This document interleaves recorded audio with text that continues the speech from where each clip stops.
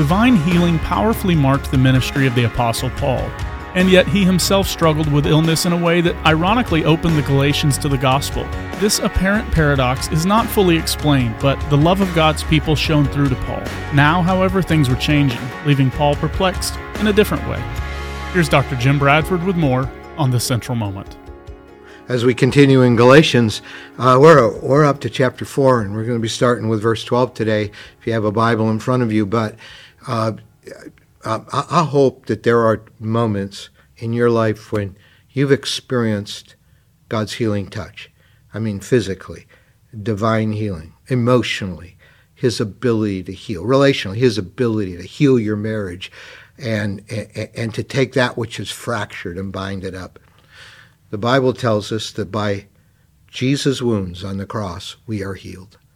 And divine healing is a fundamental part of what we believe. We believe it did not pass away after the first century, and by the time we had the text of our Bible finalized. I mean, we believe God's Spirit's still active, and healing is available to us by faith. It was bought and paid for by Jesus. And I hope that that's been your experience.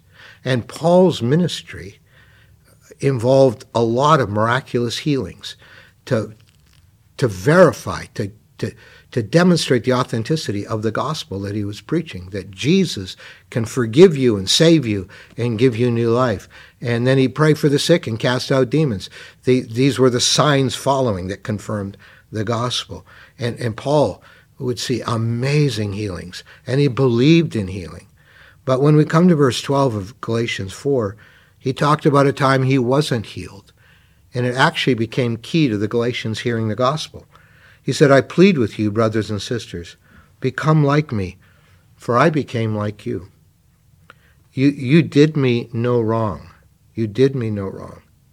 As you know, it was because of an illness that I first preached the gospel to you. So he doesn't give us more detail than that, but somehow, because of an illness, it created the stage. Maybe Paul couldn't travel for a while, and he was there in the area of Galatia, and so that's how the gospel came to them. And even though he says, my illness was a trial to you, you did not treat me with contempt or scorn.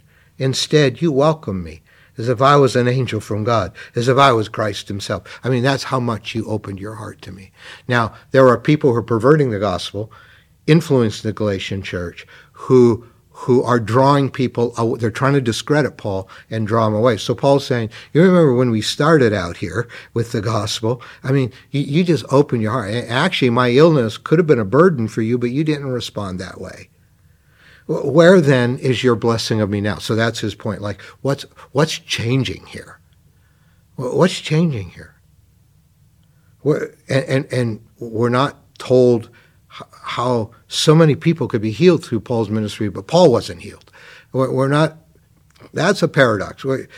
We're not told that, but where God doesn't always answer our questions, he does give us a perspective, and we have this perspective because of Paul's illness. The gospel came to the Galatians, and they felt bonded to Paul. They felt connected to him, like you do when you come alongside somebody who's in need, and this wonderful thing happened relationally. But now their hearts are moving away from Paul and following some celebrity preachers who were really perverting the gospel and insisting, if you're a Gentile, you need to become Jewish and you need to be circumcised. And they had this zeal that was pulling people away from their allegiance to Paul. And so he said, so where's your blessing of me now? And I can testify that if you could have done so, you would have torn out your eyes and given them to me. But have I now become your enemy by telling you the truth?